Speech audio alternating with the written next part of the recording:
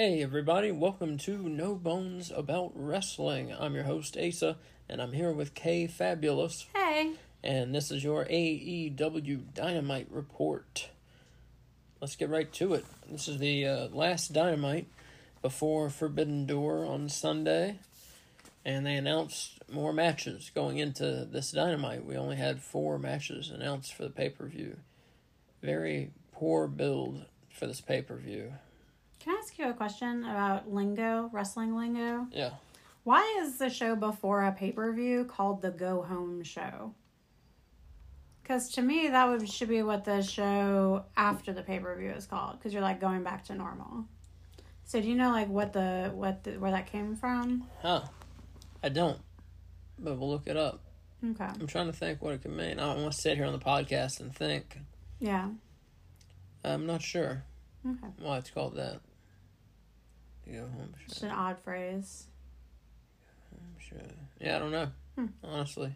Okay, I was just curious. But that's what it's called. Yeah, no. I'm sure I've heard it before. I've forgotten. Yeah. Yeah, I'm not sure. Well, there's something to look up. People with your Googling, I'm sure maybe you're already looking it up if you care. Yeah, just one of those phrases we kind of use and don't think about, really. The Go Home Show. Yeah, I'm not sure why. Yeah. Not sure why. We open right up with some wrestling. The Hardys versus the Guns. Yeah. The Hardys are undefeated as a team in AEW. That gives that little fact. Jeff Hardy hit his dropping jawbreaker on Colton.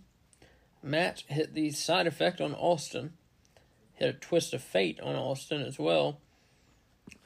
Austin covered Matt with his feet on the ropes. Got a 2 count there with this cheating.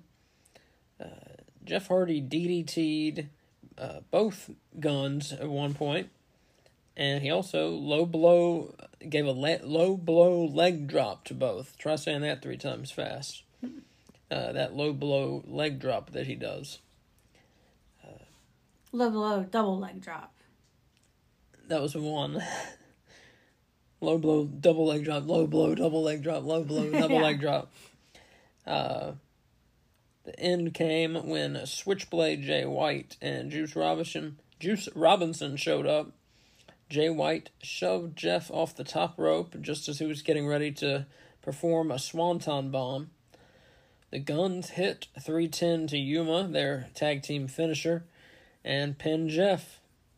The Guns break the Hardys' undefeated record in AEW with the help of Bullet Club Gold.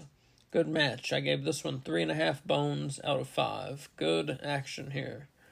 Kay, what do you have to say about this opening tag team contest? Well, I think it was a great way to kick off an awesome episode of Dynamite. Yeah, this episode was all over the place, but in a good way. Yeah. In a good way. I like both of these tag teams a lot. I don't know if it was a new entrance, but the Guns entrance was fun. They do this, like, spitting water thing, kind of like Triple H does, but they do it when they're, like, doing, like, finger guns. And so it's like they're shooting, like, with the spray. It was very cool. I liked it. It made me very happy. I see. My first note is that I love the Hardys. I thought Jeff looked good. He had a few iffy spots in the last match I saw him in, but this one seemed like he was totally solid and kicking ass. So that was good to see. So it seems like whatever ring rust may have been there has come off. So that's nice. I thought there was good tag work by the Hardys, of course. Great heel work by the Guns with the feet on the ropes, and at one point, one of them distracted the ref while the other one was hitting the legal man illegally. And then double leg drop, low blow, whatever you called it, on the Guns. Low blow leg drop. I enjoy that. I don't really like it when wrestlers do moves on 2 opponents at the same time, but I felt like this one was like the only time I've ever seen it like believably work. Yeah. It's not ridiculous like a... What you're saying is you don't want to say someone suplexed 2 men at That once. was exactly what I was about to say. Yeah, I don't want to see that shit.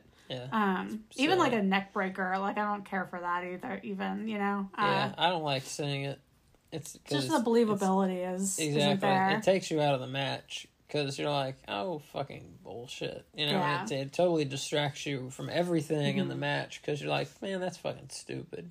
Yeah. That's me, at least. And you haven't gotten there yet, but all the rest of my notes are about what happens after the match with, like, 1 million people showing up. So after the match, the Bullet Club Gold and the Guns start beating up the Hardys.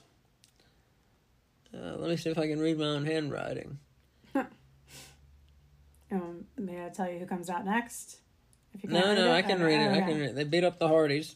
Ricky Starks runs down to help the Hardys. And then World Tag Team Champions FTR run down to help out the Hardys. And the faces are still getting beat. Well, at that point, they're running out to help Ricky Starks because the Hardys have rolled out of the ring. Because once Ricky came in, everyone turned their focus to him. Mm-hmm. So then Ricky was getting the shit kicked out of him by like 4 other guys. Right.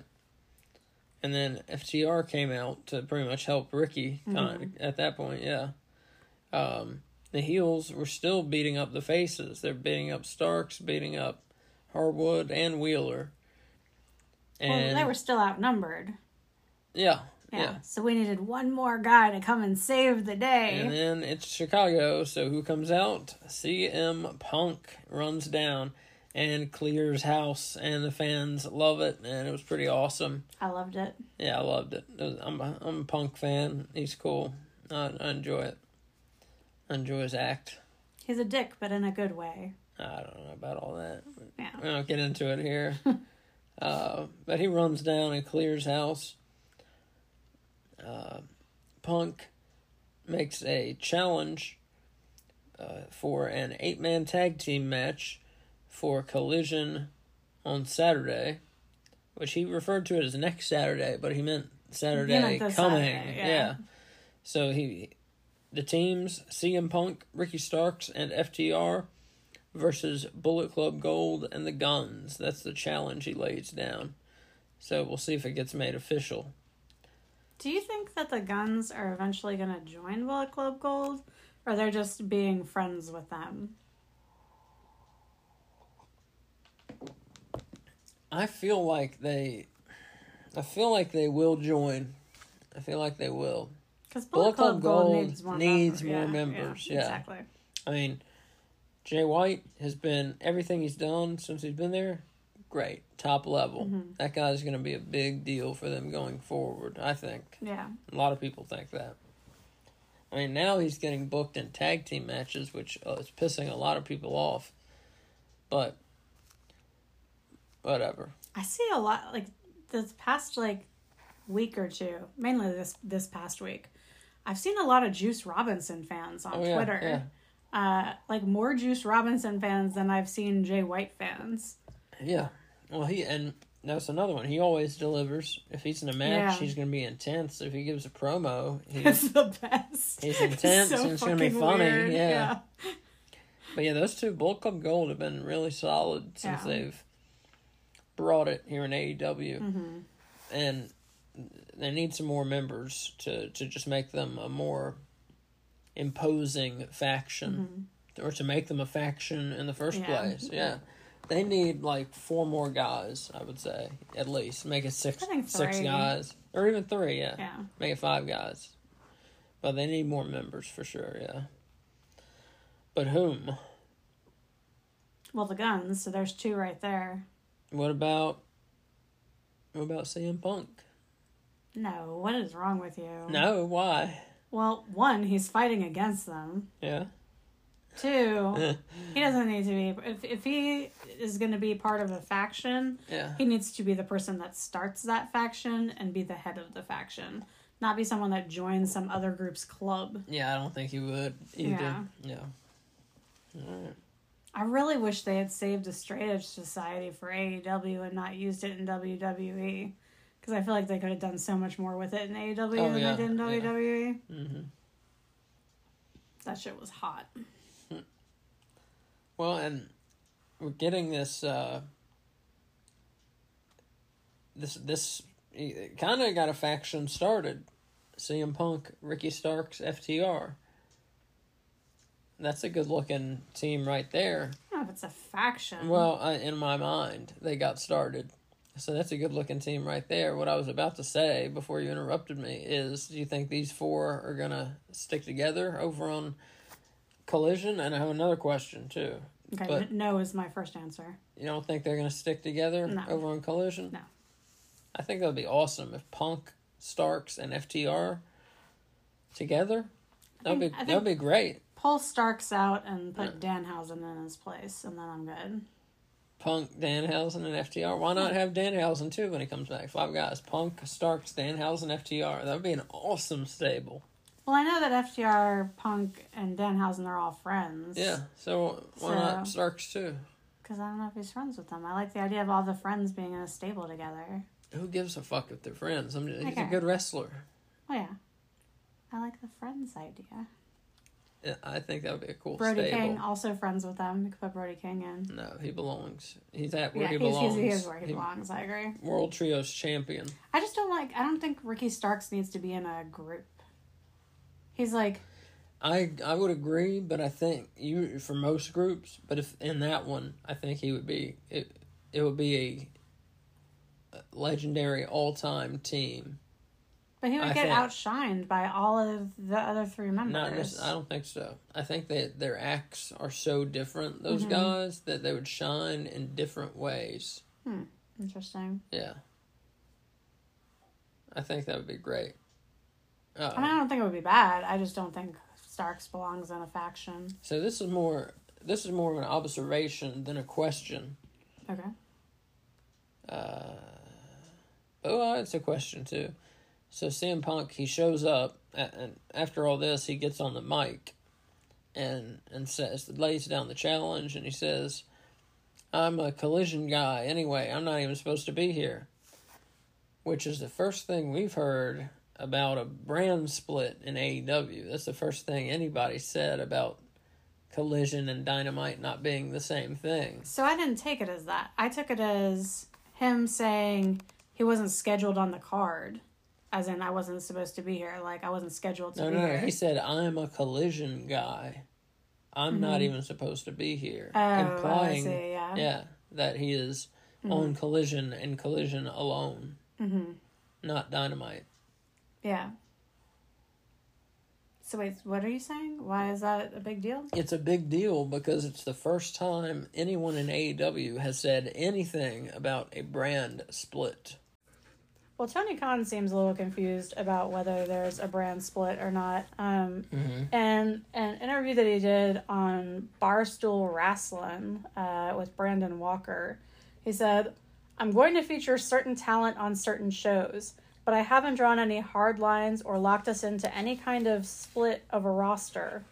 I think people are going to be featured on certain shows, but I also think it gives us a great opportunity to showcase certain wrestlers on both Dynamite and Collision at certain times, and certain stories that can cross the shows." And then he goes on to say, like, the champions can be on both shows, and whatnot. So basically he's saying, it sounds like he's saying some people are going to be on certain shows. Read the first part of it again. "I'm going to feature certain talent on certain shows." Okay, but stop. No, It's okay, yeah.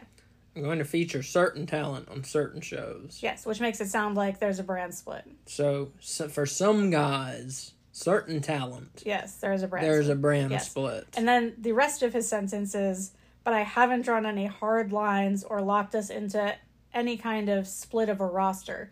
To which I think he is referring to the remaining wrestlers on the roster. Right. So, not those that are getting split. So for certain talent, there's a brand split. So, like CM Punk himself said, yeah, "I'm a Collision guy." And my voice just cracked there. Did you hear that? I did not. A minute ago? No.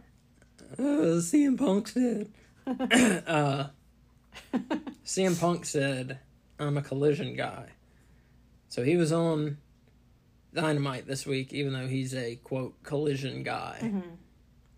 So he's one of these certain talent who are on certain shows. And I think it's safe to say the certain talent who are on certain shows, the Young Bucks, Kenny Omega, and Hangman Adam Page, are on Dynamite. Yeah.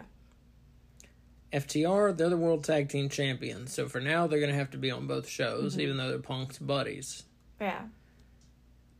Seems like for right now, Samoa Joe, Andrade, Miro, Powerhouse Hobbs. These are Scorpio Sky. These are Rampage guys. No, Collision guys. What is Collision guys? Excuse me. Yeah. I think you could also probably put Thunder Rosa. Thunder Rosa is a Collision gal. Yeah. So. Yeah. Which makes me think that Britt Baker is probably going to be a Dynamite exclusive person. I think we're going a little far with that. I wouldn't say that. I said probably. I didn't say definitely. That. So for certain, so read it one more time. Okay. So he says, I am going to feature certain talent on certain shows. Okay. But I haven't drawn any hard lines or locked us into any kind of split of the roster. Which he is doing what I have been saying WWE should do, because what they've WWE already done does is stupid. WWE has already done away with it. But if you watch Raw, there were several SmackDown guys on it this week. So, okay, well, we don't have to keep talking about WWE. I have questions for you off air about Dominic Mysterio, of course. Yeah. And what this means for him. But we don't have to talk about that right now. Yeah, that's over. I mean, it's already over. What, it lasts like a month? Not even a month? Not even. Well, good, because it was stupid. Yeah. Brand splits are stupid. All you're doing is locking yourself into not being able to tell fluid stories. Yeah. So again, for certain people, there's a brand split. For certain people, there's a soft brand split. So CM Punk, when needed, i.e., when Dynamite's in Chicago, he'll be on Dynamite. Yeah. Like we just saw.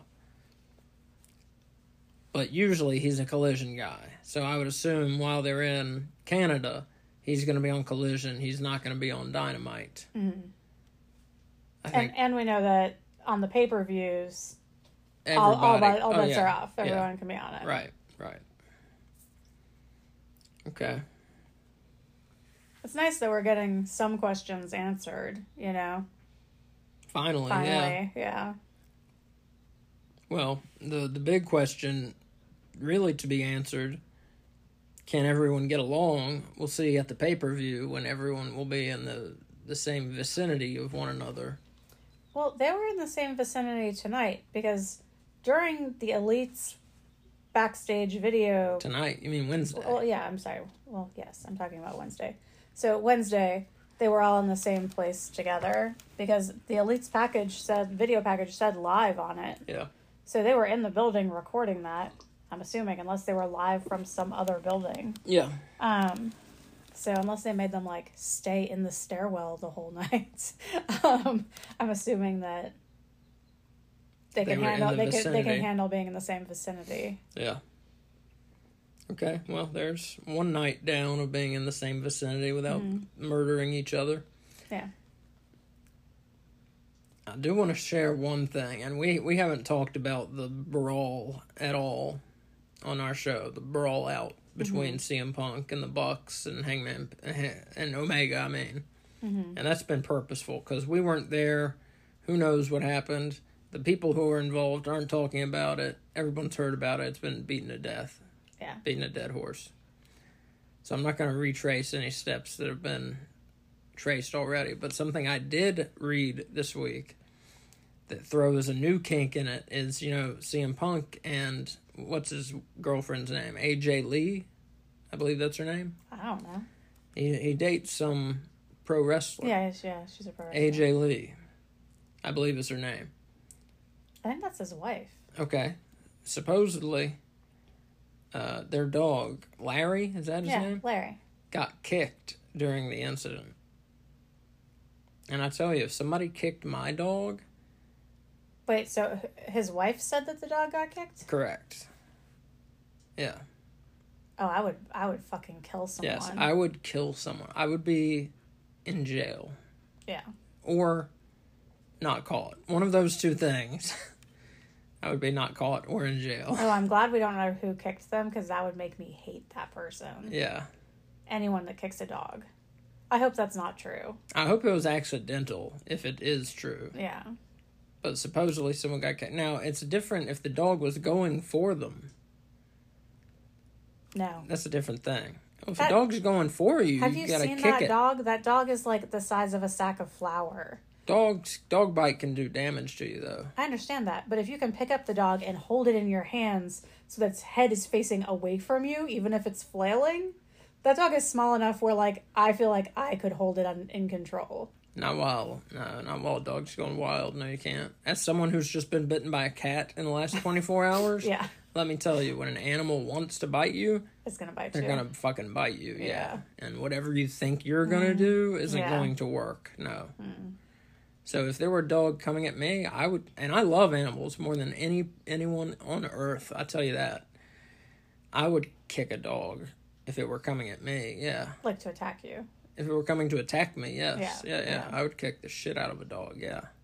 I was just clarifying for listeners that you're not saying, like, if a dog approached you, you would kick it. No, yeah. If it were coming to attack me, yes, I would kick the shit out of it, yeah.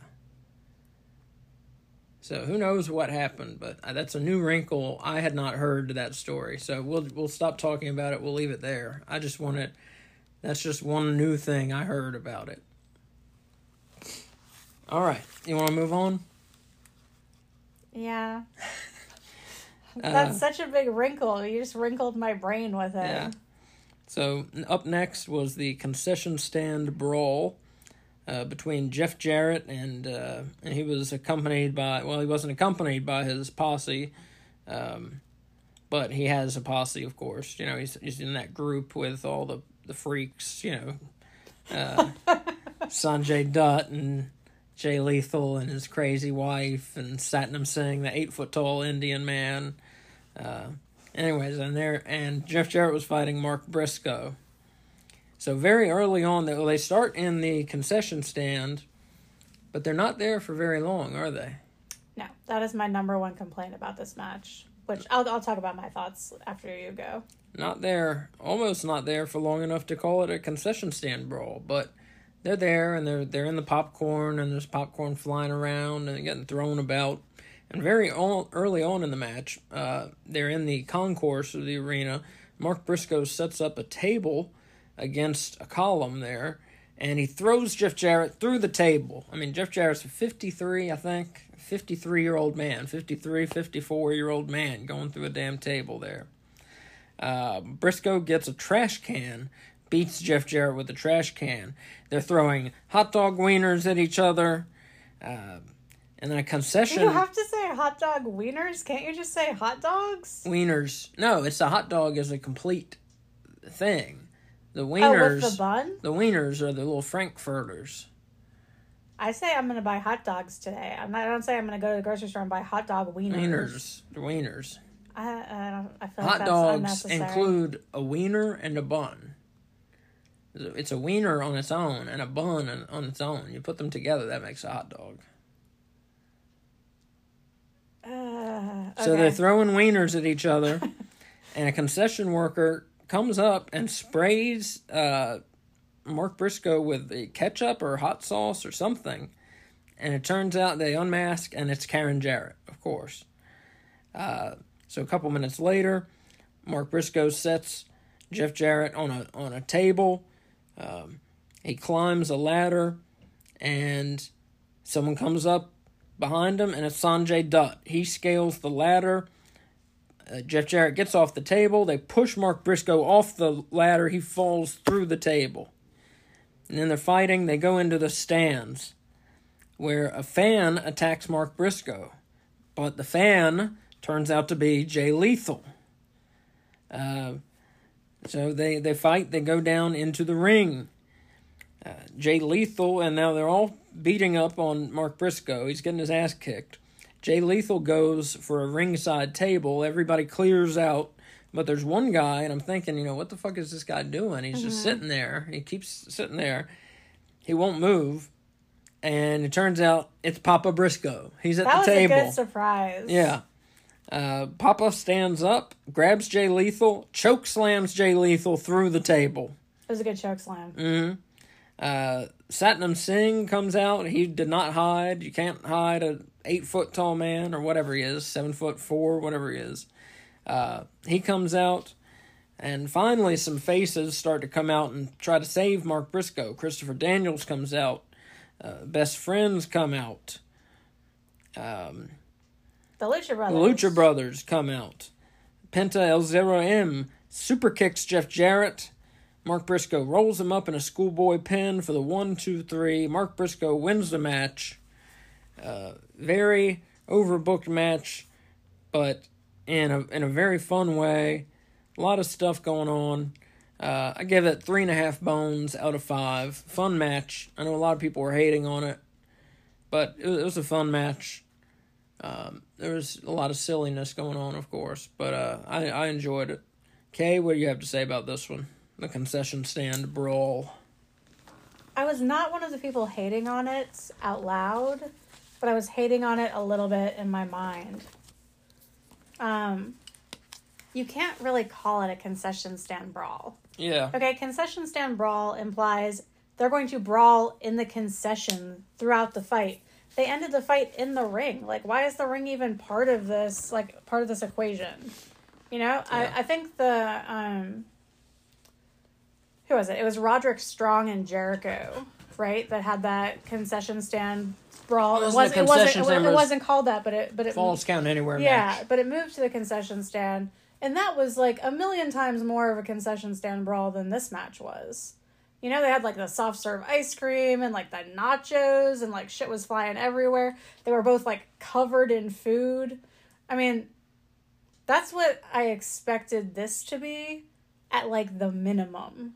Because that wasn't a concession stand brawl, and this was. But they weren't even there for like a quarter of the match. Yeah. I hear you.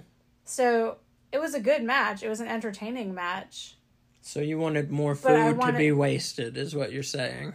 No, I don't care if they waste the food. I want it to be in the concession stand area. Like, you can use straws. You can, like, when Jeff Hardy did, like, that flip off the ladder in that one match in the concession stand area, like, where he, like, climbed on the wall like a spider monkey. I mean, like, there's so much you can do in that area, and it's so cool to have, like, all the fans crowding around you and all the security guys, like, trying to block them out. I just feel like it's such a good dynamic that if you're advertising that that's the dynamic this match is going to have, it should have it throughout the entire match.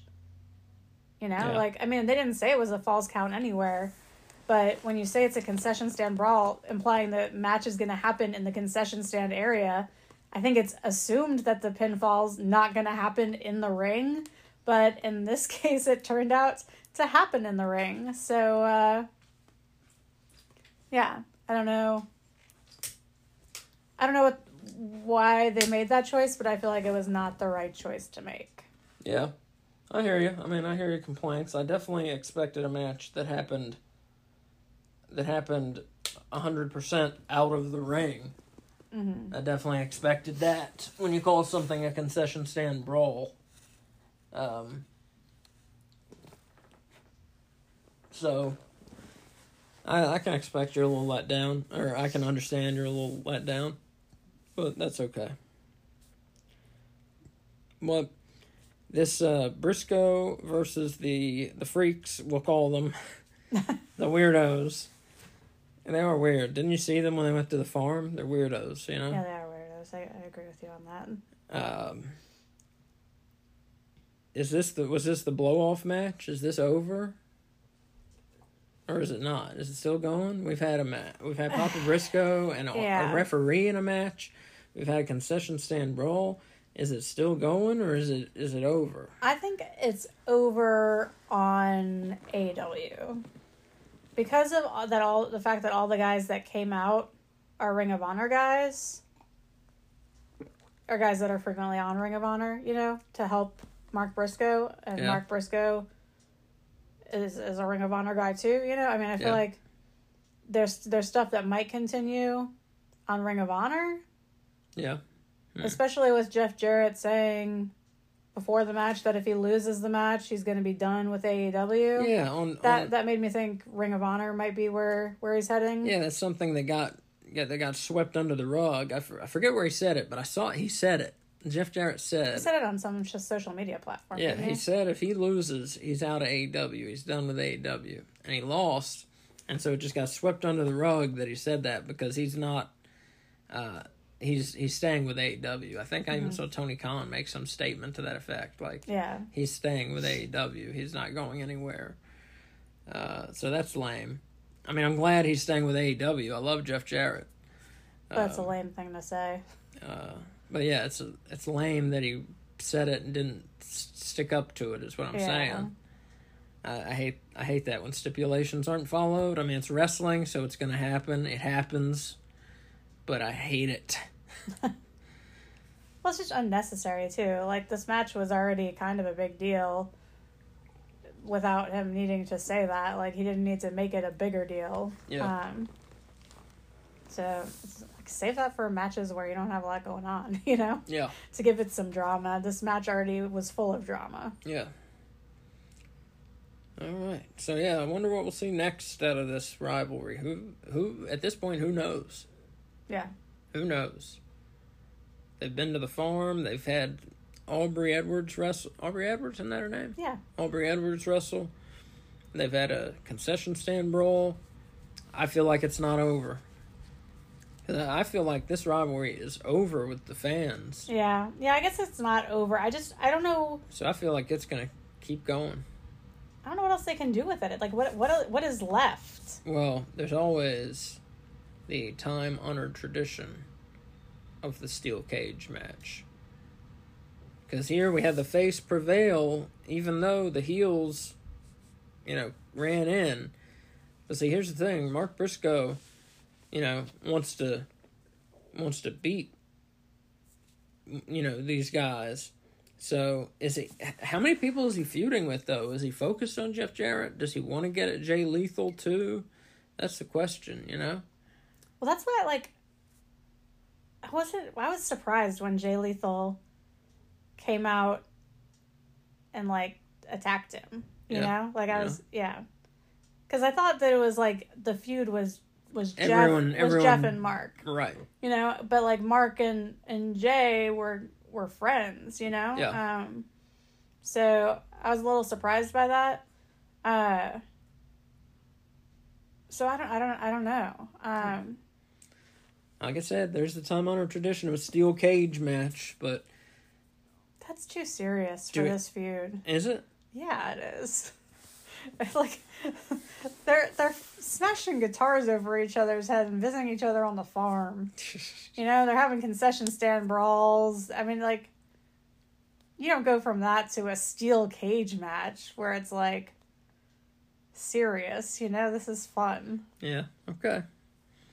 Yeah, I'm not sure where they go for here or where the storyline is headed. Or how it's ever going to end. Yeah. I don't know. It's been wild. I don't know. It's been a wild I like that they're getting Ring of Honor stuff involved in it, though. I guess by Ring of Honor stuff, I'm mainly talking about Christopher Daniels. But, I mean, this is a feud that's been brewing on both brands. And so I think it's pretty cool that they're crossing stuff over. Because I think that's something they should do a little more frequently. Oh, yeah. For sure. Yeah. I mean, they own, not to get on a tangent, but I mean, they own Ring of Honor, and they barely advertise it. I mean, what are they doing? Yeah, no. It's my number one pet peeve with AEW. And Claudio Castagnoli is the goddamn Ring of Honor world champion. He doesn't even wear the Ring of Honor belt when he comes out on AEW. He doesn't even carry it with him. Not even wearing it, but he doesn't bring it. Yeah. And it's just I mean, they put the little when he comes out. They put on his little. Well, I forget what that's called. Yeah. A chyron? Is that what it's called? What the fuck are you saying? A chyron? I think that might be what's called. That sounds like some space crap that you're making up. The thing that comes up when the people enter. Yeah. The text that comes up when people enter. They say Ring of Honor World Champion, but he doesn't come out with the belt. Yeah. I don't know why they don't publicize Ring of Honor more, talk about it more. They don't have to make it a big deal, just a little. So talk about it a little bit, Yeah. And now I know they do once in a while. I'm not saying they never do, but I'm just saying they hardly ever do. Yeah, they almost never. They almost never do. And prior to them announcing the new Ring of Honor pay-per-view date, yeah, they hadn't mentioned them in like months. True. Yeah, it's something. Yeah, they need to rectify. Well, Athena's going to be in the women's tournament, which is cool because she's in the Owen Hart tournament. Yeah. So that's a neat little baby crossover. Yeah, but yeah, they need to do more with Ring of Honor because it's they put some great wrestling on Ring of Honor. Holy cow! If you want to see some great wrestling, Ring of Honor is definitely worth your $10 a month. That shit might be worth $10 a week. No joke. They put on some, with a rare exception, they put on some great shows with Ring of Honor. Mm-hmm. Almost weekly, there's a great show. Tony Khan has done a great job with Ring of Honor. He really has. Yeah. Some very interesting matchups and interesting characters coming across Ring of Honor. It's my favorite. Let's get back to AEW, though. Okay. Up next, we had the Blackpool Combat Club, Don Callis and Konosuke Takeshita, a promo with Jon Moxley talking, and Moxley challenges the Elite to a match. He says, let's do Moxley, Ring of Honor World Champion, Claudio Castagnoli, Wheeler Yuta, Shota Umino, and Konosuke Takeshita versus the Elite. So, which would be Hangman Adam Page and the Young Bucks, because Omega already has a match at the pay-per-view. So that's 5-on-3. So the Elite would need 2 more men to make it a fair fight. Can I ask a question here? For Moxley's challenge, yeah. So, the way that Moxley, ran down the list of who's going to be in this fight, does that mean Takeshita's not in the BCC? I feel like correct. Okay. He and Don Callis are their own thing. Yeah. Okay. Yeah. Because I had been counting him as a member. I'm glad but you this asked, made me think it wasn't. You asked that on, it was someone's podcast or something. Don Callis said he is looking to start the Don Callis family, kind of reminiscent of the Heenan family in the WWF in the 80s, where he is going to manage multiple wrestlers. He said in the past, with Kenny Omega, where he just had one, he said, obviously it didn't work. Look, it blew up in his face. It broke his heart. And so now he's not going to have just Takeshita. He's going to have multiple wrestlers. And we'll get to that a little later also. Okay. But he said that right out. So look for Don Callis to be making some moves here in AEW very soon. I like when managers get to play a role. Oh, yeah. I love it. I love it. It's good to see them heading into doing that more, Mm-hmm. Mm-hmm. And Don Callis is great. I mean, he's been great at that. He's been in ECW. He's been in WWF as a manager. He was Cyrus in ECW. He was Jackal in WWF/WWE. He's been a manager for quite a while and very good at being a pompous jackass, I didn't know any of that except for the pompous jackass part. Yeah. I mean, we're talking, we're talking 25 years ago. Mm-hmm. But he went by Jackal? Jackal. Isn't that weird? Stupid. He had long hair. Flowing long hair. Long brown hair. And was a Jackal. That's funny. Yeah. Okay, so also on this, on the Blackpool Combat Club promo, Bryan Danielson tells Okada he's an amateur. And that if he doesn't come out to meet him in the ring tonight, he's also a coward. So the Blackpool Combat Club throwing down some challenges here. Up next, we have a trios match, a darn good one. Chris Jericho, Sammy Guevara of the Jericho Appreciation Society, teaming up with Minoru Suzuki, and they're taking on Action Andretti, Darius Martin, and A.R. Fox. Suzuki and Darius Martin, they are out here striking the shit out of each other. They start off with some stiff chops, and then they go to these forearm/elbow shots where Suzuki just nails Martin with a couple of them. And it looks like he's going to knock his head off. Yeah, they were either very stiff shots or Suzuki is just that good. And I'm honestly not sure which. Mm-hmm. But they looked great. Yeah. I mean, it looked like Suzuki was going to knock his head off, yeah. Sammy Guevara did a delayed suplex on A.R. Fox, which, those are a little silly. If you do it for 3 seconds, 4 seconds, it's fine.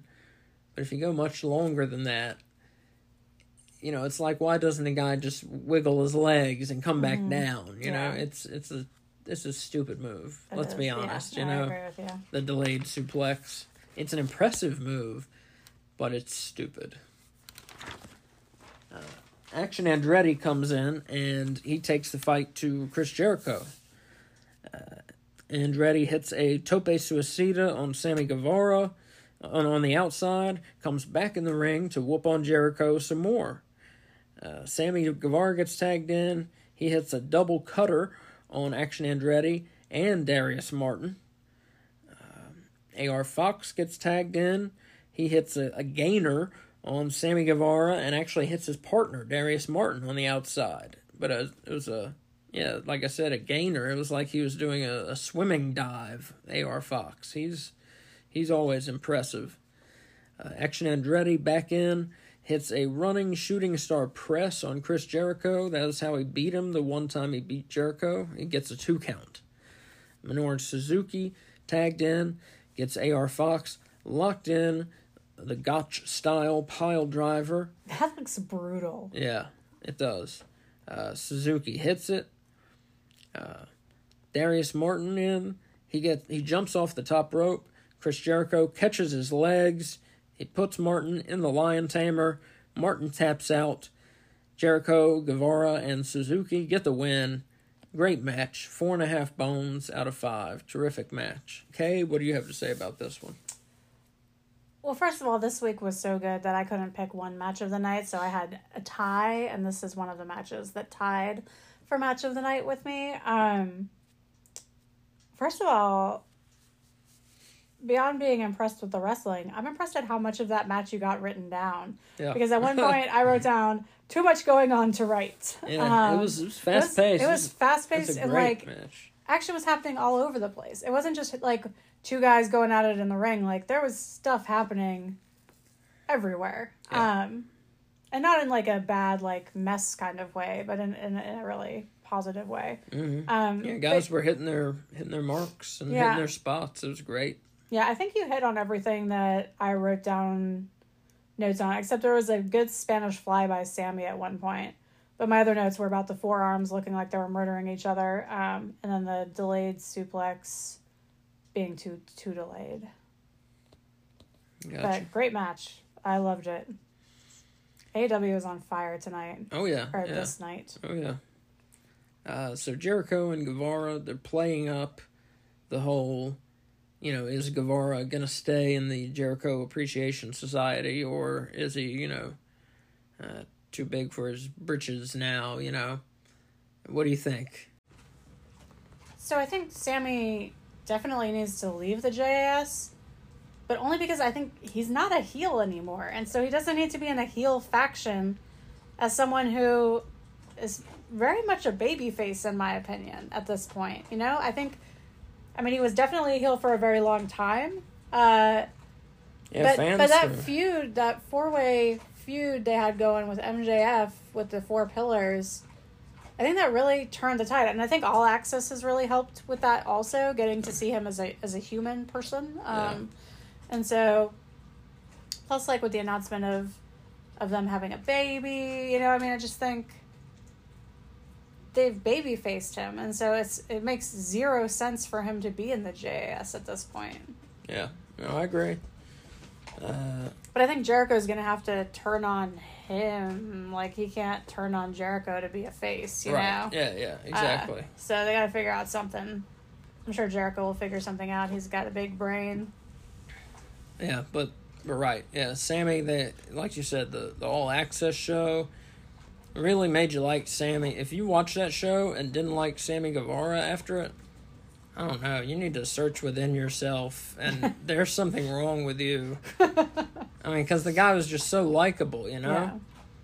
Yeah. He was very likable, very easy to connect to. And the guy goes from being a fucking sandwich maker to being in the second biggest pro wrestling company in America. I mean, shit, you know, you gotta root for the guy, him, you know?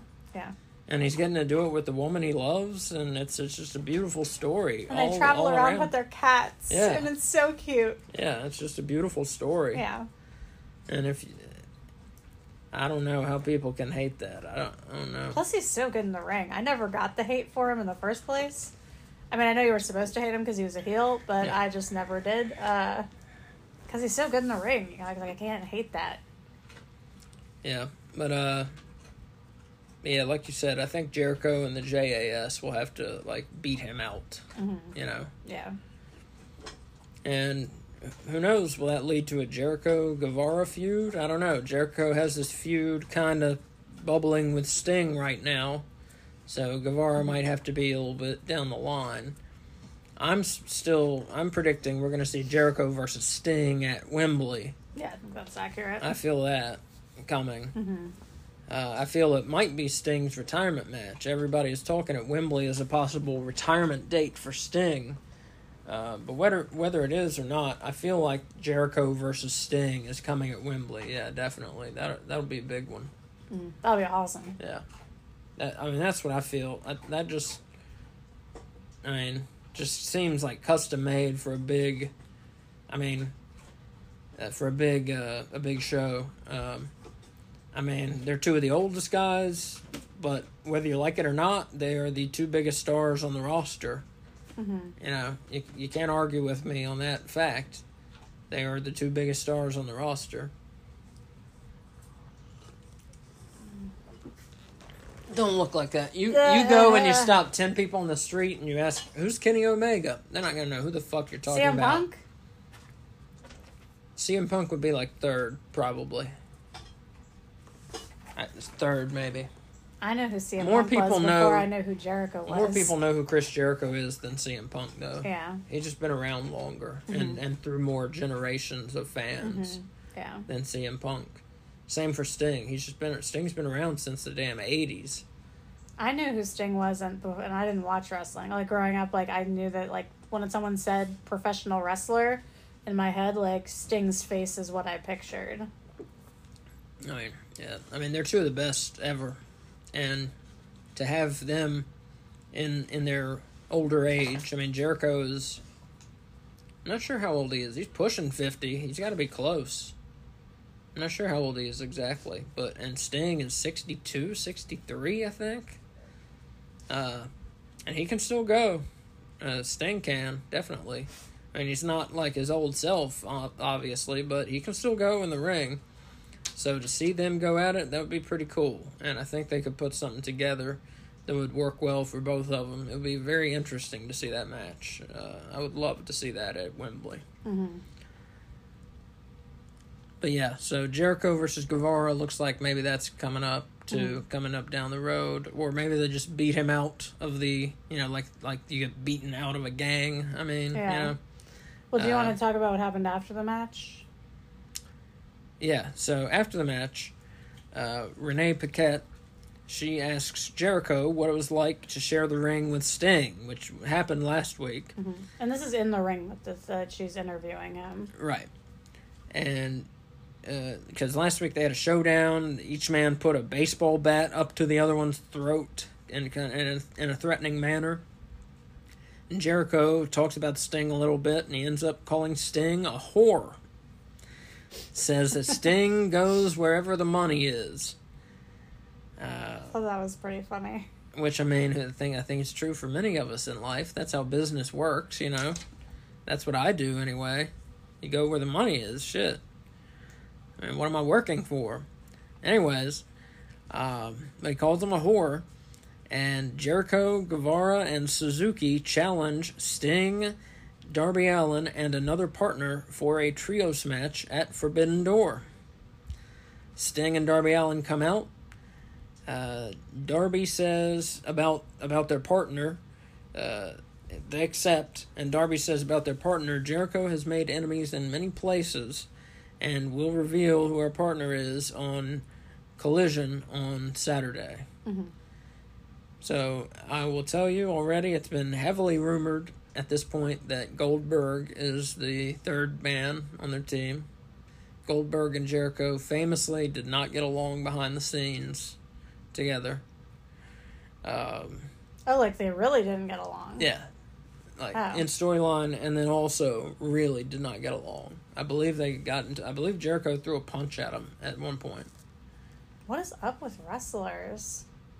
Well, they're all ego-driven alpha males, and a lot of them are on steroids, so... Yeah, so they punch each other. Yeah.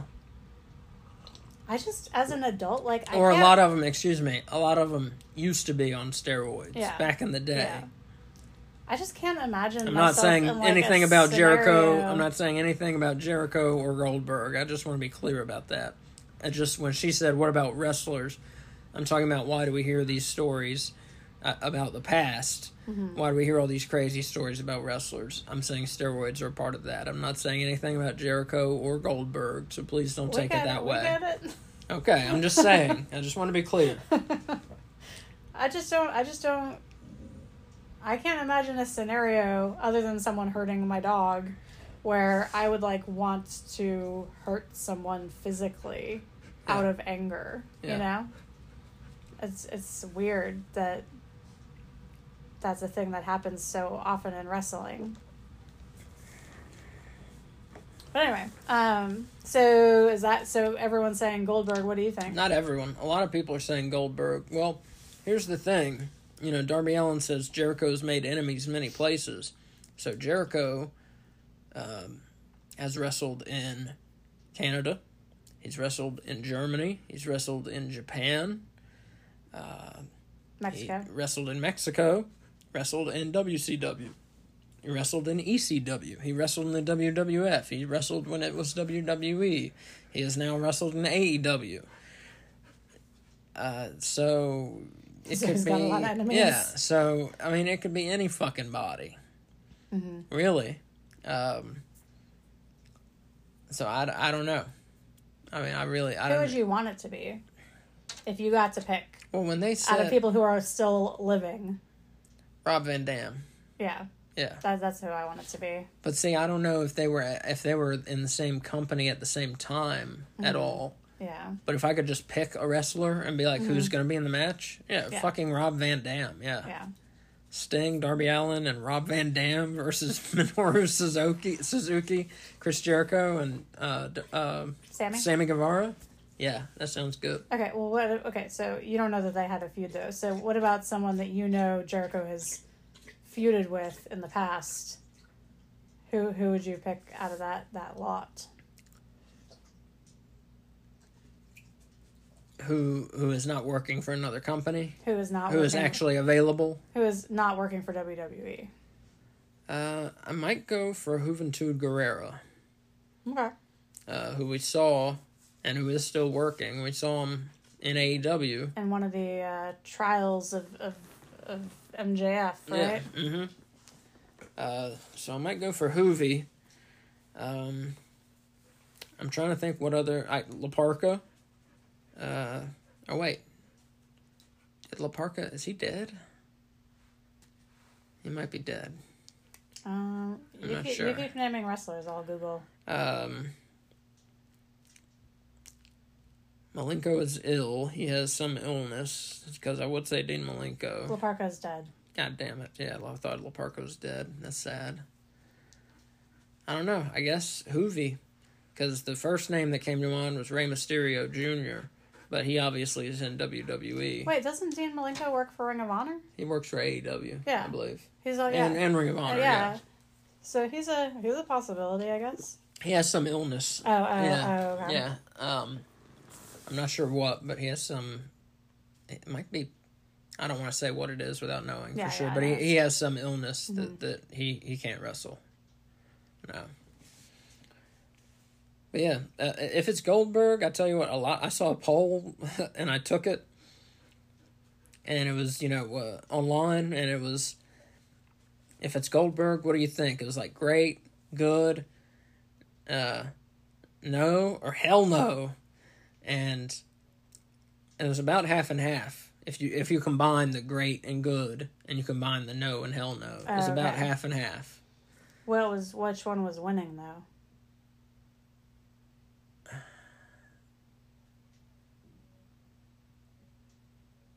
Like, was it a positive one or a negative one that was out?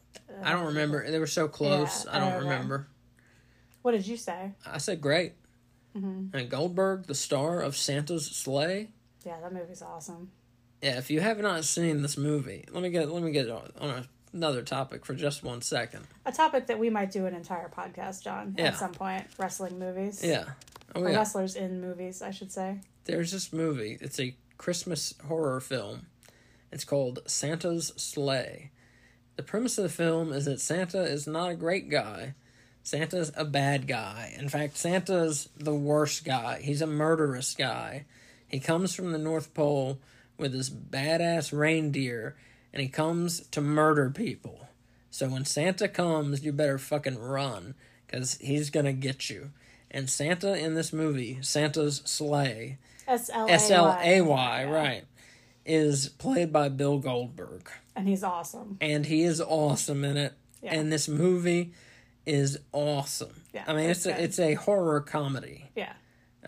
It is meant to be fun and silly. And it is. And it's delightful. It's fantastic. Yeah. Yeah, and that's all. I don't want to spoil much of it, but go seek it out. If you've not seen it, Santa's Sleigh. And maybe it'll change your mind about Goldberg, because I tell you, when I hear Goldberg, the first thing I think of is his entrance. The second thing I think of now is this movie, Santa's Sleigh. That is the first thing I think of, is Santa's Sleigh. And probably the third thing I think of is him beating Hollywood Hogan. July 6, 98, at the Georgia Dome. Jackhammering Hogan. You knew the date, the location, and the move? It was such a big match. It was one of the biggest matches in WCW history, yeah. I believe I'm right on the date, yeah. July 6, 98, Georgia Dome. Goldberg jackhammers Hollywood Hogan, pins him clean in the middle of the ring, unites the United States and WCW world titles, continues his unbeaten streak. Big shit for WCW. But WCW started fucking around with his character and started losing the ratings war. If they had just kept Goldberg going, who knows what might have happened. But a lot of the wrestlers, I think, got jealous of him because he hadn't paid his dues, this and that and the other. They got jealous of how much attention he had gotten. Mm-hmm. But when you're hot, you're hot. You got to go with it, And Goldberg was hot. People loved him. He was the shit. Just come in, demolish people. For the most part, just demolish people in a minute, 2 minutes. Go on your way. He was a monster with a badass entrance. Yeah, he was on fire in 98 for WCW. Everybody was behind Goldberg. But yes, I have the date memorized. Yeah, it was burned in my brain. Yeah, that was a big match. There aren't many times you'll see Hulk Hogan get pinned cleanly. So I remember the dates. The only dates I remember about anything in my entire life is like people's birthdays and my anniversary. And those are like the only dates that fit in my brain. That and the date of the Gettysburg Address being given. But other than that, for some reason, dates don't stay in my head. Yeah, Hogan's one of my favorites all time. Mm-hmm. So, yeah, and just like I said, it's such a rarity that he gets beat cleanly that some of those dates I have in there, in my brain, for sure. Like, April 1st, 90. I think that's the date. I could be wrong on this one, actually. I say it's in there. I think April 1st, 90, Ultimate Warrior at Sky Dome in Canada. He lost, and Ultimate Warrior unified the Intercontinental and WWF World title. there's another date for you. Well, November 19th, 1863, President Abraham Lincoln gave a 2-minute and 12-second speech known as the Gettysburg Address. You're welcome, America. I see. Yeah. Okay. Where were we? We just did the Jericho We're talking about thing. the okay. So, yeah. Who knows if Goldberg/Santa will be the guest. People go watch Santa slay. Alright, next we find out what the fuck a blind eliminator tournament is. Because they've been saying for a week, we have the blind eliminator tag team tournament coming up. They haven't told us what that is. So it turns out what it is it's like Battle Bowl. If you don't remember Battle Bowl, what that is it's something WCW used to do. For several years, they did it at Starrcade. In 1993, it got its own pay-per-view. So what they would do is they would take all the wrestlers' names and they would draw at quote-unquote at random. So it was booked, obviously. It was not at random. But they would draw at random and they would pick out a name. And then they would pick out a name. And that's your tag team. And they would pick out another name, and then pick out another name. And those are the opponents. So you'd end up with teams like Mortal Enemies. So you'd end up with a team like Cactus Jack and Big Van Vader, who were mortal enemies, feuding. Or, like I said, you'd end up with like a face and a heel together. Things like that. And the question would be, can they get along, and those kind of things. Or you might end up with two faces and make a super team, or two heels who are just two jerks and can't get along with each other. All these different combinations, making for a pretty fun show, and these dynamics that you usually don't get to see in wrestling. It was pretty entertaining stuff. So the way Battle Bowl worked, though, was they'd have all these blind draw tag team matches, and the winners of the matches all got into a battle royal. And the winner of the Battle Royal got a big Battle Bowl ring. So that was that. And that was cool. And I wish they would bring it back, WWE. But, so that's how this tag team tournament works, except there's no Battle Royal. They're just blindly drawing the teams for a number one contender Battle Royal, which is kind of odd. But that's what they're doing. So Tony Schiavone and RJ City are there. And Shivani draws one name, and he goes, oh. And he draws a second name, and he goes, oh. And then that's it. They don't tell us the names. And so we cut to the Elite. And Kenny Omega talks a bit. And he's talking about, the Blackpool Combat Club and how they think they're tough and the Elite are going to beat them. And they're saying, they got a team for Sunday in this 5-on-5 match. They got to add 2 men. And one man they're adding is Eddie Kingston. So we got the Young Bucks, Hangman Adam Page, and Eddie Kingston versus Moxley, Castagnoli, Yuta, Takeshita, and Shota Umino. Or Umino. I'm not sure how it's pronounced. And Kingston says that he's choosing team member number 5. And he says it's a guy who he trusts more than he trusts the Elite. So I don't know why Eddie Kingston has to be so disagreeable all the time. I don't know. It gets old. But I like him. You like him? I like him. Shit gets old. I can see him not liking the Elite. Like, I can see that as a real thing that's happening. I can see everyone not liking Eddie Kingston because he acts so pissy all the time. He's just so negative. Such a negative energy. It's not good. Yeah, but he's someone that, like, if, someone, jumps you, he's got your back. Yeah. Yeah, that's probably true. Yeah. Anyways, so Adam Cole comes out, And he says MJF gave him one of the toughest matches of his career last week. They, of course, had that, what was it called? The Eliminator match. This is a new segment, by the way. This is not part of the Eddie Kingston segment. Right, thank you. Yeah, new segment. Adam Cole comes out and says MJF gave him one of the toughest matches of his career last week. They had an Eliminator match. That, of course, is where if Cole beats the champion, MJF, he earns a world title shot. He did not beat him. It ended in a 30-minute time limit draw. So Cole tells MJF to come out and talk about his rematch. And believe it or not, MJF actually comes out. And he denies Cole a rematch. He says that if the bell hadn't rung, he would have had Cole beat. Even though Cole clearly had MJF beaten. Tony Schiavone interrupts them, and he announces that the first tag team in the Blind Eliminator #1 contender tournament is MJF and Adam Cole. So that should be interesting.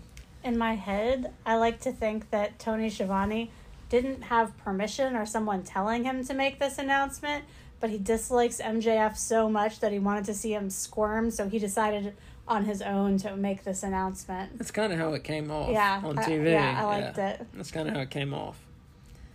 Hiroshi Tanahashi appears on the big screen and cuts a translated promo.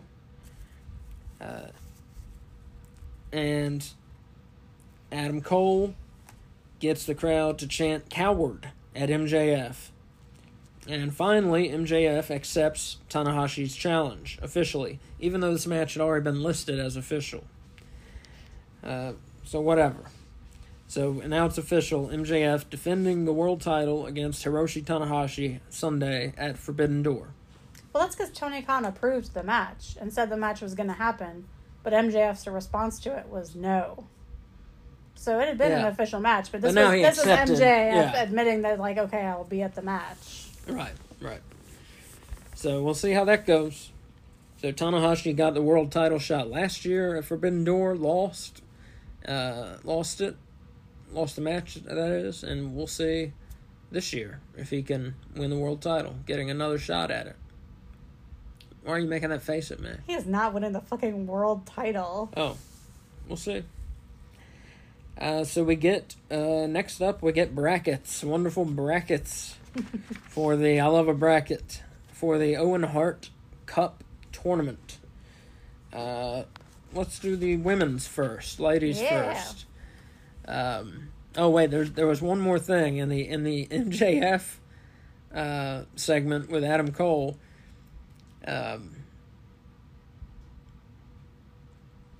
They're saying, that he and Adam Cole are going to be tag team partners.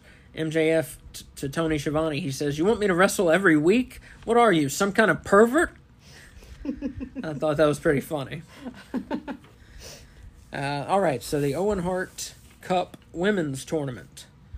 On Rampage this week, we've got Anna J.A.S. versus Sky Blue. On Collision, we've got Nyla Rose, former women's champion, versus New Japan Strong Champion Willow Nightingale. On the pre-show to Forbidden Door, we've got Ring of Honor World Women's Champion Athena facing off against Billy Starks, who is, how old is she? 18 years old? Yeah, she just graduated high school. Lord. She took photos in the ring in her graduation robe. And the last bracket is on Dynamite next week.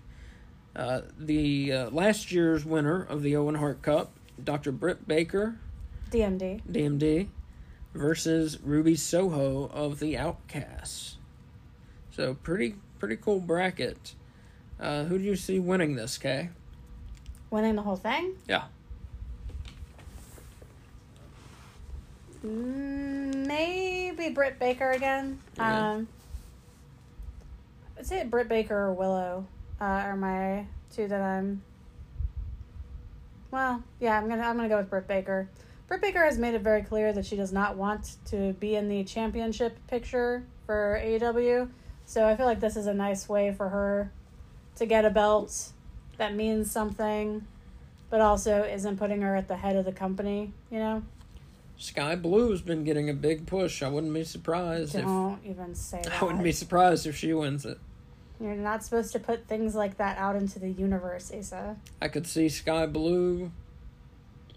I would rather see almost any of... Actually, I think I would rather see all of them win over her. Not Anna JS, actually. I could see Sky Blue winning. I could see several of them winning. Yeah, me too. I mean, it's close. I think this match is way harder to predict than the men's. Oh, yeah. I don't think Anna JAS is winning. No. I don't think Billy Starks is winning. Either, yeah. I could see any of the other 6 winning. Mm-hmm. I really could. Who's Willow's opponent? Nyla Rose. I don't think she's going to win. She hasn't been on TV enough. Yeah, I don't see her winning, but she could. Yeah. So, I would put her 6 most likely to win. Yeah. So who do you think is going to win the whole thing? If I had to bet, I would probably say Britt Baker.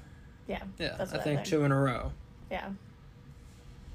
All right, so let's look at the men's Owen Hart Cup tournament. We've got one match kicking off Forbidden Door Sunday, and this is weird. They announced this match with no fanfare at all. Mm-hmm. CM Punk versus Satoshi Kojima, I'm not sure. On Collision, Roderick Strong versus Ring of Honor World Television Champion Samoa Joe. Also on Collision, Dustin Rhodes, The Natural, versus Powerhouse Hobbs. And also on Collision, Juice Robinson of Bullet Club Gold versus Ricky Starks, his arch rival. So, yeah, it's weird that they give CM Punk, one of their biggest draws. They give CM Punk a pay-per-view match, but they make no big deal about it whatsoever. It's barely, they're like, it's okay, here's the match. They make no big deal about CM Punk having this big return to pay-per-view for them, you know? Well, that's because there's no build-up or story to it. So I think they want to treat it the same way as any other contender for the Owen Hart belt. Yeah, this pay-per-view is going to be amazing, but the build-up to it has been terrible. Yeah, it's been lackluster. Piss poor. Yeah. So who do you see winning the men's Owen Hart Cup tournament? CM Punk. Yeah, I think CM Punk for sure. Yeah. Second? Hobbs. Yeah, me too. I think I see CM Punk versus Hobbs in the final. But see, here's the thing. Punk, when he returned, already beat Hobbs.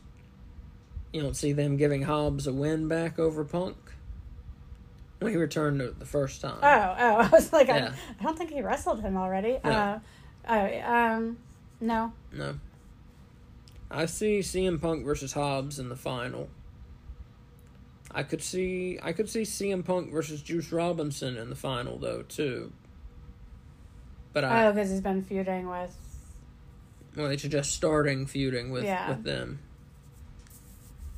Bullet Club. There's so many names of factions that I got them mixed up in my head. I almost called them Blackpool Combat Club, but it's Bullet Club Gold. Mm-hmm.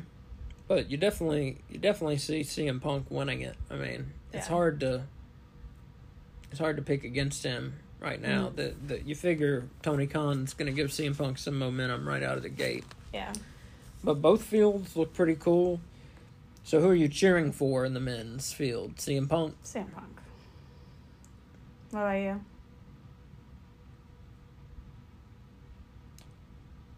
Probably CM Punk or Dustin Rhodes. Dustin Rhodes has less than no chance.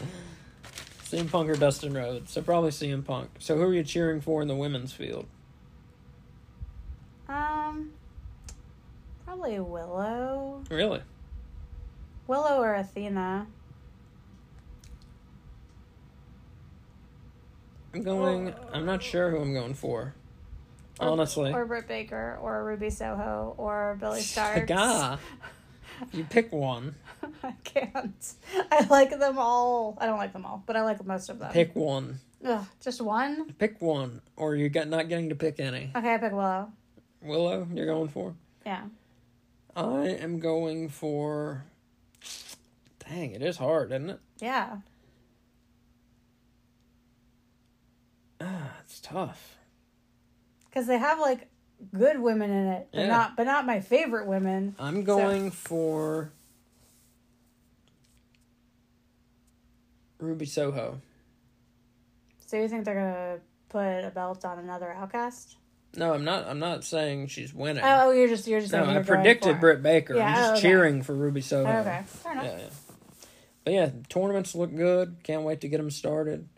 We're gonna do a special YouTube video with some brackets, so look out for those. Wait, am I making the brackets? Do I need to make brackets? Or they made the brackets. We can just use theirs. Well, we may do a YouTube video. Oh, okay. We'll see. Okay. We'll see. We may not. Backing out of that pretty quickly. Yeah, backing out of that. I don't know. It seems like a lot of work. We're very dedicated. Well, we are very dedicated. We do a lot of work for these. But that's a lot. I mean, geez, that's... Man. I just realized how I would want to do it, and it seems like a pain in the ass. Okay, so up next, we have a tag team match. We have AEW International Champion Orange Cassidy teaming up with Ring of Honor Pure Champion Katsuyori Shibata, and they take on Daniel Garcia of the Jericho Appreciation Society and his partner, New Japan Television Champion Zack Sabre Jr. This was a good one. Daniel Garcia pulls Orange Cassidy down when he does the rope walking spot, when, like The Undertaker used to do, going old school, when a wrestler grabs the other wrestler's hand and is walking on the ropes to come and jump down on him. You always wonder, you could either push or pull. Don't just stand there holding his hand and staring at him. That's so fucking dumb. But so Garcia thankfully pulls him down. Garcia then spins around several times atop Orange Cassidy and slaps the back of his head just to show him that he got the better of him. Garcia then gets up and dances, oddly. No. He dances so violently that he rips the crotch of his pants out. True. Shibata and Sabre get tagged in, and they put on some nice chain wrestling. These two are fantastic together. I would love to see those two one-on-one. They should call it water wrestling instead of chain wrestling. Why is that? Because it just flows. It's so fluid, I see. Because, chain seems clunky, kind of. And this is not clunky. This is, smooth and silky and, mesmerizing. It truly was mesmerizing. My voice cracked again. Your voice is cracking up. I don't know what's going on. They're getting emotional with the fluidness with which they were wrestling. They looked great, yeah. Orange Cassidy gets tagged in. He mocks Garcia's dancing. As he should. Zack Sabre, some chain wrestling with Orange Cassidy. Again, looks great. He stands up and wrenches Cassidy's neck. Sabre has this spot where he kind of stands with his feet on either side of a wrestler's neck and spins to where it looks like he wrenches their neck. It's awesome and looks super painful. Sabre has a nice European uppercut on Orange Cassidy on the outside of the ring. Sabre Jr. gets Orange Cassidy in a choke/inverted surfboard hold. I've never seen that before. And he's choking him with Orange Cassidy's own arms. Right, yeah. Which is neat and interesting. Yeah, he grabs Cassidy's arms and is choking Cassidy. He's choking him with his own arms and has him on the ground in the inverted surfboard. Cassidy and Shibata both do the Orange Cassidy kicks on Daniel Garcia. Cassidy hits a tope suicida on Sabre Jr. onto the outside. Cassidy, back in the ring, hits an around-the-world DDT on Sabre Jr. Cassidy goes for the orange punch, on Shibata, goes for the orange punch on Garcia, accidentally hits Shibata. Garcia pins Shibata for the win. Great match, 4.5 bones out of 5. This was the match of the night, no doubt. Terrific. This is the one that tied the other match for me. I'm going to ask you what you thought of this, and I just want to say one thing. After this match, they did announce another match for Forbidden Door, a fatal 4-way for the AEW International Championship. Orange Cassidy defending his belt against Katsuyori Shibata, Zack Sabre Jr., and Daniel Garcia. So a 4-way between the 4 men in this tag match. Cannot wait. May steal the show. In a card full of matches that may steal the show. So we'll see. So Kay, what did you think of this match? Before I tell you that, I have a comment about the 4-way that's going to be at Forbidden Door. Mm-hmm. Doesn't Garcia seem like the odd man out in this, as far as like caliber of wrestler? Don't now. He's a former pure champion. Don't count out his ability. I'm not counting out his ability. I'm saying his ability level, while good, is not on the level of like Zack Sabre Jr., Shibata, and Orange Cassidy. Like, he is the weak link in that chain. I think he might surprise you. So I'm going to say no. I don't think he's the odd man out. No. Interesting. So with this match, I thought the spinning by Garcia was super weird. I didn't know if he was trying to like incorporate other styles of dancing, because when he spun on top of him, it looked like the breakdancers that like spin on pieces of cardboard. That's what it reminded me of. That's an old pro wrestling move. Oh, it is? It's kind of just to show off. Show off what? To kind of show off that you're in control. That's so stupid. It's silly, yeah. But yeah, like kind of spinning on your opponent to show that Okay. you're in control. Well, I thought it was like a breakdancing move, so that makes more sense. It's a very, very old school wrestling maneuver. Yeah. Spinning atop your opponent like that. You'll see it in wrestling matches from the 60s a lot. Oh, yeah? Okay. I thought there was good teamwork by Shibata and Cassidy. Much better teamwork between the two of them than there was between Sabre and Garcia. Definitely. And my final thought is that I think I could watch Shibata and Sabre wrestle forever and die happy. Yeah, I would love to see them in a one-on-one match. Yeah. That would be fantastic. Nothing against Cassidy, but those two really stood out in this match. Yeah. I mean, the sequences between them were fantastic. Zack Sabre Jr. See them in a pure match. Oh, that was Zack Sabre Jr. is awesome. Yeah. Oh, he's awesome. He's awesome. Yeah, I'd like to see him in Danielson. Yeah. That would be. That'd be where it's at, you know. Because I think he's the only one that I could name that I think could maybe give Danielson a run for his money with, like, technical wrestling. I think it was slated for... Wasn't Danielson supposed to fight Zack Sabre Jr. at Forbidden Door last year? Yeah. And he was injured. Danielson got a concussion. Yeah. That's a damn shame. Yeah, I forget who he wrestled instead. Do you remember? We just watched it. I don't remember. Yeah. I don't remember. Oh, Claudio. Oh, yeah. That was Claudio's debut. Yeah, that was good. Yeah. Not Danielson good. No, not Danielson. Not as good as Danielson would have been.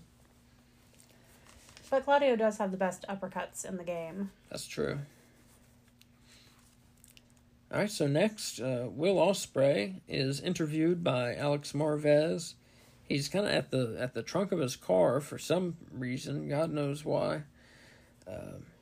Ospreay says he's worried about security, frankly. And Don Callis shows up like a snake in the Garden of Eden and says that Ospreay may use his private military-grade security in Toronto, which is uncivilized, just like America is. And Ospreay asks what Callis wants in return. Callis says he just wants to see a fair fight. So obviously he wants something more than that. So you think Ospreay might be on his wish list But of course, Ospreay is not signed to AEW. Ospreay is New Japan. Mm-hmm. Now, maybe Callis knows something we don't know. Maybe Ospreay's coming to AEW. He said in an interview recently that he doesn't want to leave Japan. I know, I read that, but who knows? Yeah. He could just be trying to throw us off the scent. True. Or up his price. Mm-hmm. So, you know, a lot of people move a lot of different places for a certain amount of money, you know? Yeah, that's true. That's why people play football in Minnesota, you know? That's why anyone lives in the state of Ohio. I'm not going to diss them like that. But yeah, so it looks like Callis is trying to build his family. So it looks like Ospreay is his first target. So we'll see if he gets him. That's the way it looked. Then we see a Toni Storm, Willow Nightingale video package, video promo, kind of. And Toni Storm says she doesn't like the people, and Willow had better worry about what she's going to do to her. Willow says that she doesn't like Toni's character or work ethic, which makes her sound like an old woman, and also makes her sound like a heel, doesn't it? Well, it just doesn't make sense. It sounds like something a heel would say. It does, but it's also not true. Like, it's not like Toni's MJF. Like, Toni Storm defends her title somewhat frequently, and even when she's not defending her title, she still has matches. You know, like, she's not someone that we haven't seen wrestle in forever. Yeah. I feel like we see her weekly, not necessarily in the ring every week, but...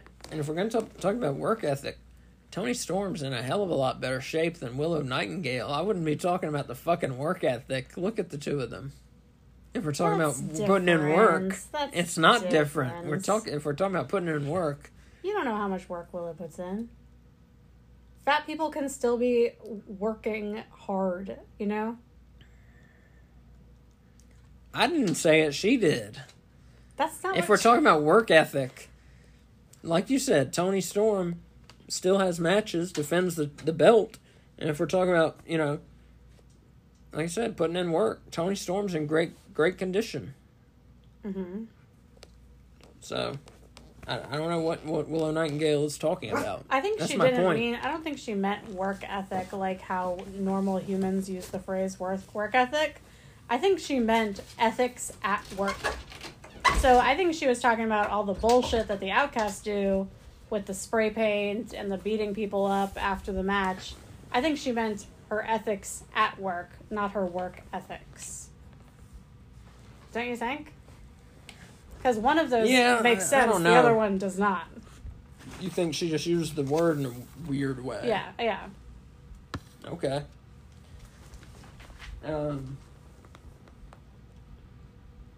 So anyway, we've got a match booked for Forbidden Door. Willow Nightingale, the New Japan Strong Champion, is getting a women's world title shot against Toni Storm of the Outcasts. So that should be an interesting one.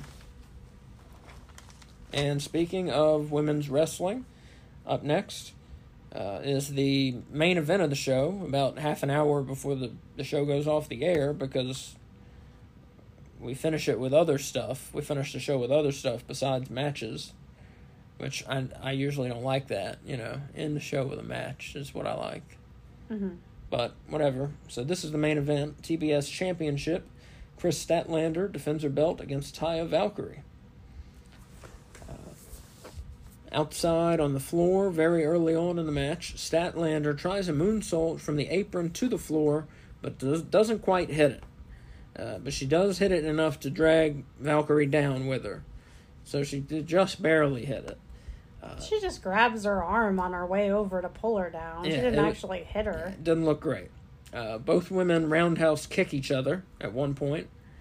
Statlander hits a discus lariat and puts down Valkyrie. And my question in watching this match, are both of Statlander's knees just ruined? Oh, because of the braces? Because she's wearing 2 gigantic knee braces. 2 of them. Yeah. I guess her knees are just destroyed. Like, the ones like Stone Cold Steve Austin used to wear. Yeah, it's like what Dax Harwood wears on one of his knees. Yeah. Yeah. So, I mean, I guess, I don't know if that's why she was out, if she was out with knee issues or a different kind of injury. But, Yeah, I'm not sure, but she has them on both knees. I didn't notice them until this match. And neither had I. Okay, I wonder if this is the first match where she's had them on She both. has to need them. There's no way you would wear that without being a medical necessity. I wonder if it's like a security measure more than a must. Like, if she... You mean preventative. Yeah. Like, if she, let's say, had surgery on one of her knees, and while she's healed from surgery, the muscles haven't built up around the knee yet. So maybe it's like, this is a preventative measure while the muscles are rebuilding, you know? I don't know. I don't know if it's going to be a permanent thing for her or not, or if it's just a temporary fix. I don't know. We will look into that.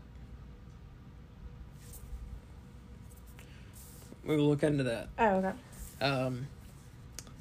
Ty Valkyrie hits a German suplex.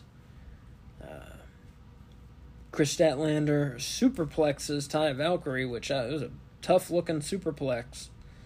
Statlander hits Wednesday Night Fever, her finisher, on Valkyrie for the pin and the win.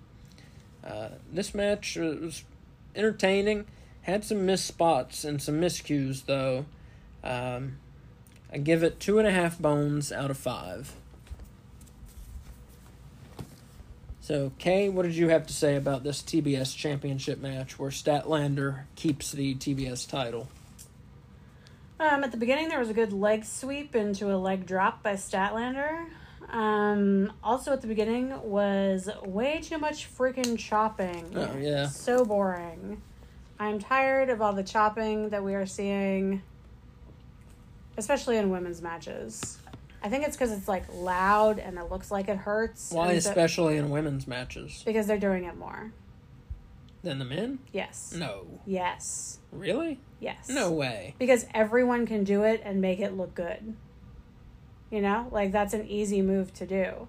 So some of the women's wrestlers who aren't as strong in the ring, that's, like, their go-to, you know? Because it's something that they feel confident that they're doing well, and it gets it's the audience going. It's overused in AEW. Yeah. You're not going to hear me argue against that, yeah. But I would say, in certain women's matches, I'd say it's used more than it is in men's. I bet in the upcoming AEW video game, that is one move every character has. Chop. Yeah, that's probably a good call. Probably the A button chop for everyone. I really liked the discus lariat by Statlander. And the German suplex off the top rope by Stat was very impressive. This match did not do it for me. Yeah. What'd you give it, 2.5? 2.5. Yeah. Ty Valkyrie. They're just, I tell you, I'm not impressed. I was sort of impressed, like, her first match that we saw her in. Yeah. But then, since then, no. Just, her style is not fluid. You're right. It's I am doing this. Exactly. And now I am going to do this. Exactly. Yeah. She always looks, everything is very by the numbers that she does. It doesn't look like she's having a match. It looks like she's doing a routine. Doing a routine, yeah. I think she has a gymnastics background. And I think that might be part of it, because it almost looks like she pauses and takes a deep breath. Yeah. Before every move that she does. She doesn't look into her matches either. Yeah. It doesn't look like she's engaged in her matches. Yeah, I don't know what it is. She does not grab me, I'll tell you that. It's like a performance instead of a fight. Exactly, yeah. Yeah. Exactly. Alright, so Statlander keeps the TBS title. We had our one women's match. And let me ask you, what do you think, just to open up a can of worms here, AEW, pretty much standard, has one women's match per show. What do you think about that? Well, I think it's hard to argue for more than one women's match when you look at their men's roster. Yeah, that's exactly what I would say, yeah. However, I think they could give their women's matches more time.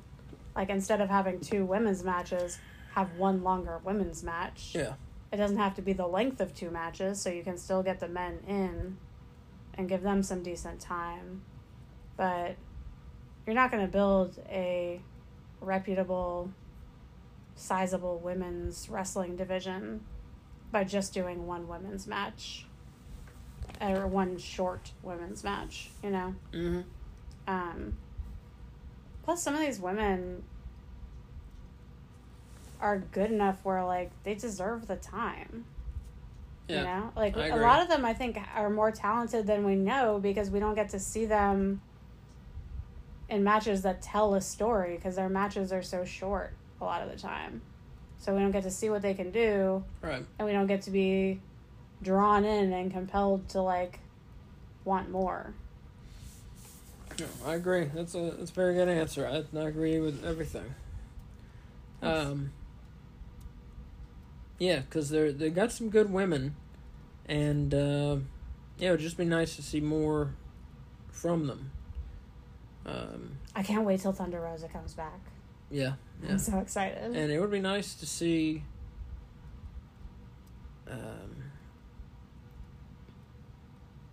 yeah, like you said, just longer matches. And again, just to reiterate what you said, it is tough. You know, when you look and you say, well, they should have 2 matches, and then you look at the men's roster and you say, well, who doesn't get to wrestle? CM Punk, Bryan Danielson. It's like, holy fuck, you know what I mean? Mm-hmm, yeah. I mean, their men's roster, and this is just the way that their men's roster is unbelievable. Mm-hmm. Their women's roster is pretty good. Mm-hmm. That's just the way it is. Yeah. So right, it's tough to say, okay, we want to have 2 women's matches. So what? We cut the Acclaimed, who are super over. Who do we cut off the show? You know, it's tough for them. One nice thing about Collision is now that there are 3 shows, we're gonna get 3 AEW women's matches a week. Yeah. Which is an improvement. You know, we're increasing by a third. So,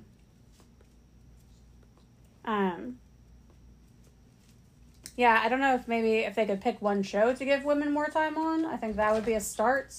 Like, maybe Collision or Dynamite is going to be the show that gets longer women's matches. You know, like, I don't think they need to necessarily lengthen all of the women's matches. What if... Would it be dumb to do an all-women show? Oh my god, yes. I hate when people suggest this. Really? That would be so stupid. That would be just as stupid as doing an all-men's show. I don't mean take the women away. You still have one women's match per show, but then also have an all-women's show. No. Really? Because women's wrestling isn't popular enough to support that. It's getting there. I say do it. It's getting there, but it's still, like... I still think it's the bathroom match for a lot of people. Like, when you go to an AEW show, and you know, like, hey, I'm either going to miss a Sky Blue match, or I'm going to miss a Kenny Omega match. Right. Like, you're going to go pee during the Sky Blue match. Yeah, you know? true. So, I think it has to get away from that first before we can have a women's show that's going to get any kind of ratings. Yeah. Plus, there's so much wrestling to watch. Like, I don't know that I would watch a show that was just one gender wrestling. You know? That means you can't do mixed tag matches. Like, your factions are going to be single gender. Like, you could do mixed tag. You could do mixed tag on it. On an all-women's show? Well, you could... That would be the exception. You could do mixed tag sometimes. You could have male valets. Okay, that'd be valets, pretty awesome. Why not? Yeah. They could do mixed tag. I don't know. I just think it would be nice for the women. I'm just trying to find a way for the women to be featured more.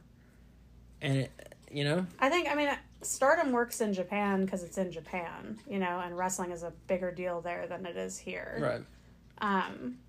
we as a country we have there yet. All women's here. I know. But they're just Maria Kanellis Bennett is like the head of it, isn't she? I do not know. They're just not. So. They're just not big, Yeah. Not like Stardom. Yeah. Oh well, I just wanted to ask.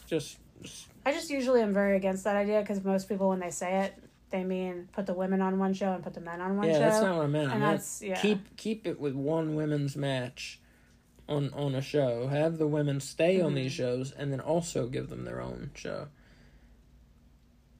Yeah. I don't know. No, I don't think we're ready. Just make it an hour. Shit, make it 30 minutes. 3 matches. Just, something like that. I mean, I would watch it, but I don't think most people would watch it. Doesn't have to be 3 hours, 2 hours, just make it 1 hour. Like I said, make it fucking 30 minutes. Mm-hmm. Just something to feature them more. Would be great, That's a thought. So AEW has a bunch of matches coming up. I'm going to tell you what they are very quickly. Rampage is packed on Friday. Chaos versus United Empire and Swerve Strickland. Holy fuck. Yeah, that's going to be so good. That's going to be rad. MJF, the world champion, is making his first appearance ever on Rampage. The Acclaimed and Daddy Ass in trios action, which I think they're probably facing some jobbers. Adam Cole Bebe is cutting a promo. The Owen Hart Cup Women's Tourney begins. Let me see what the match is. It's Sky Blue and Anna JAS. Correct. And Jungle Boy Jack Perry versus Doki. I'm not sure who that is. I think they might be from New Japan. So, sounds like a good show to me. Look forward to it. On Collision, we have an 8-man tag match. CM Punk, World Tag Team Champions FTR, and Ricky Starks versus Bullet Club Gold and the Guns. Also, we have Swerve Strickland versus Hiroshi Tanahashi. 1/3 of the World Trios Champions, Brody King, faces Andrade El Idolo. New Japan Women's Strong Champion, Willow Nightingale, faces Nyla Rose in the Owen Hart Cup tournament. Christian Cage addresses the TNT title, whatever that means. He's going to whisper sweet nothings to it. I think he's probably going to maybe say... It's his title. It's his title, yeah. Luchasaurus won it, and now it's his. That would be such bullshit. That's the feeling I get. Ugh. That's the way he's been acting. He grabbed it after Luchasaurus won it. He grabbed it, and he was celebrating with the belt like he won it. And lastly, Sting and Darby Allin on Collision reveal their third man of their trios team for the Forbidden Door pay-per-view. I like that they're doing a big reveal. They didn't just tell us. It makes it more exciting. Oh, yeah. So that's exciting. So they better have somebody big. Is it on its regular time tonight? That's Saturday, tomorrow night. Oh, sorry. I was thinking. But Rampage is on at its regular time. It is. Okay. Tonight. All right, lastly, to round out Dynamite, Eddie Kingston comes out, addresses the Blackpool Combat Club, talks about how, he's... He and Jon Moxley have a complicated relationship. Out comes Jon Moxley. And Kingston announces the 5th man on their team is Ishii. Bryan Danielson comes out and he threatens to stomp in Ishii's face. Danielson has been calling out Okada, has said he's a coward if he doesn't come out. Out comes Okada. Danielson tries for the Busaiku knee, but he hits Wheeler Yuta instead. Okada takes out Wheeler Yuta. Danielson makes a run for it, and Okada and Danielson stare each other down from afar. Okada is in the ring, and Danielson on the ramp. And that is how Dynamite ends. Good stuff. Great show. Yeah, it was a great show. So it was everywhere. It was all over the place in a good way. If it were this way every week, I would not like it. It would feel very disorganized. I mean, it was all over the fucking place. But I think it worked this week. It did. I mean, if it were like this every week, it would feel like chaos. But it's just we've got new people on the show, and we've got New Japan people running around. It feels like it should. Mm-hmm. It feels like things are a little off balance because we've got these New Japan people around and throwing things off kilter, and these teams we don't usually have, and matchups we don't usually have. Mm-hmm. So it should feel that way to a point. So I think they did a good job with that. But if it felt this way every week, I would not like it. It would feel too disorganized and disjointed for me. But that being said, yeah, it was a great show. 2 great matches. Mm-hmm.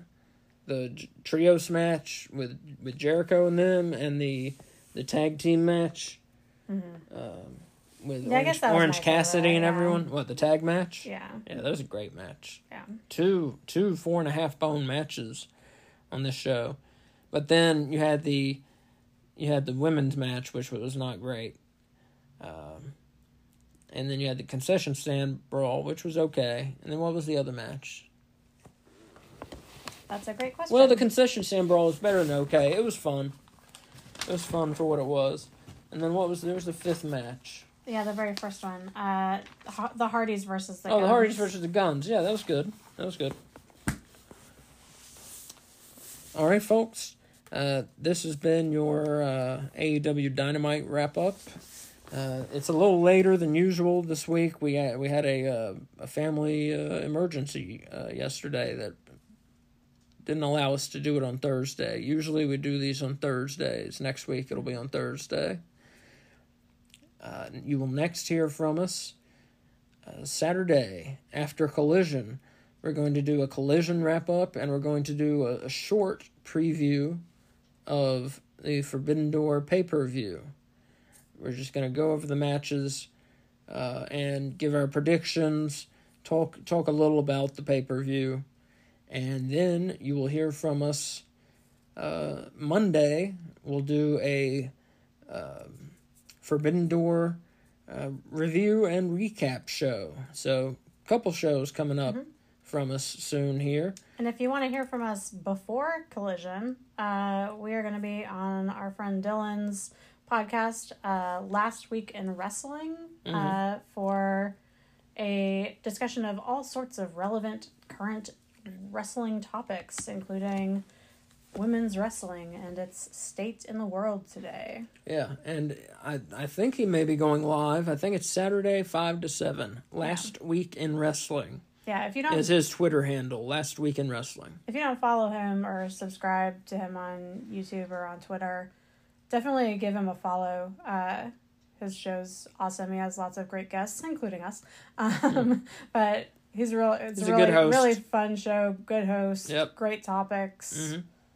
Lots of interesting opinions from the groups that he pulls together. Yeah, he gets good people. Show. Yeah, he gets good people on there, and people who have good, educated answers and opinions on things. Yeah, and a range of opinions.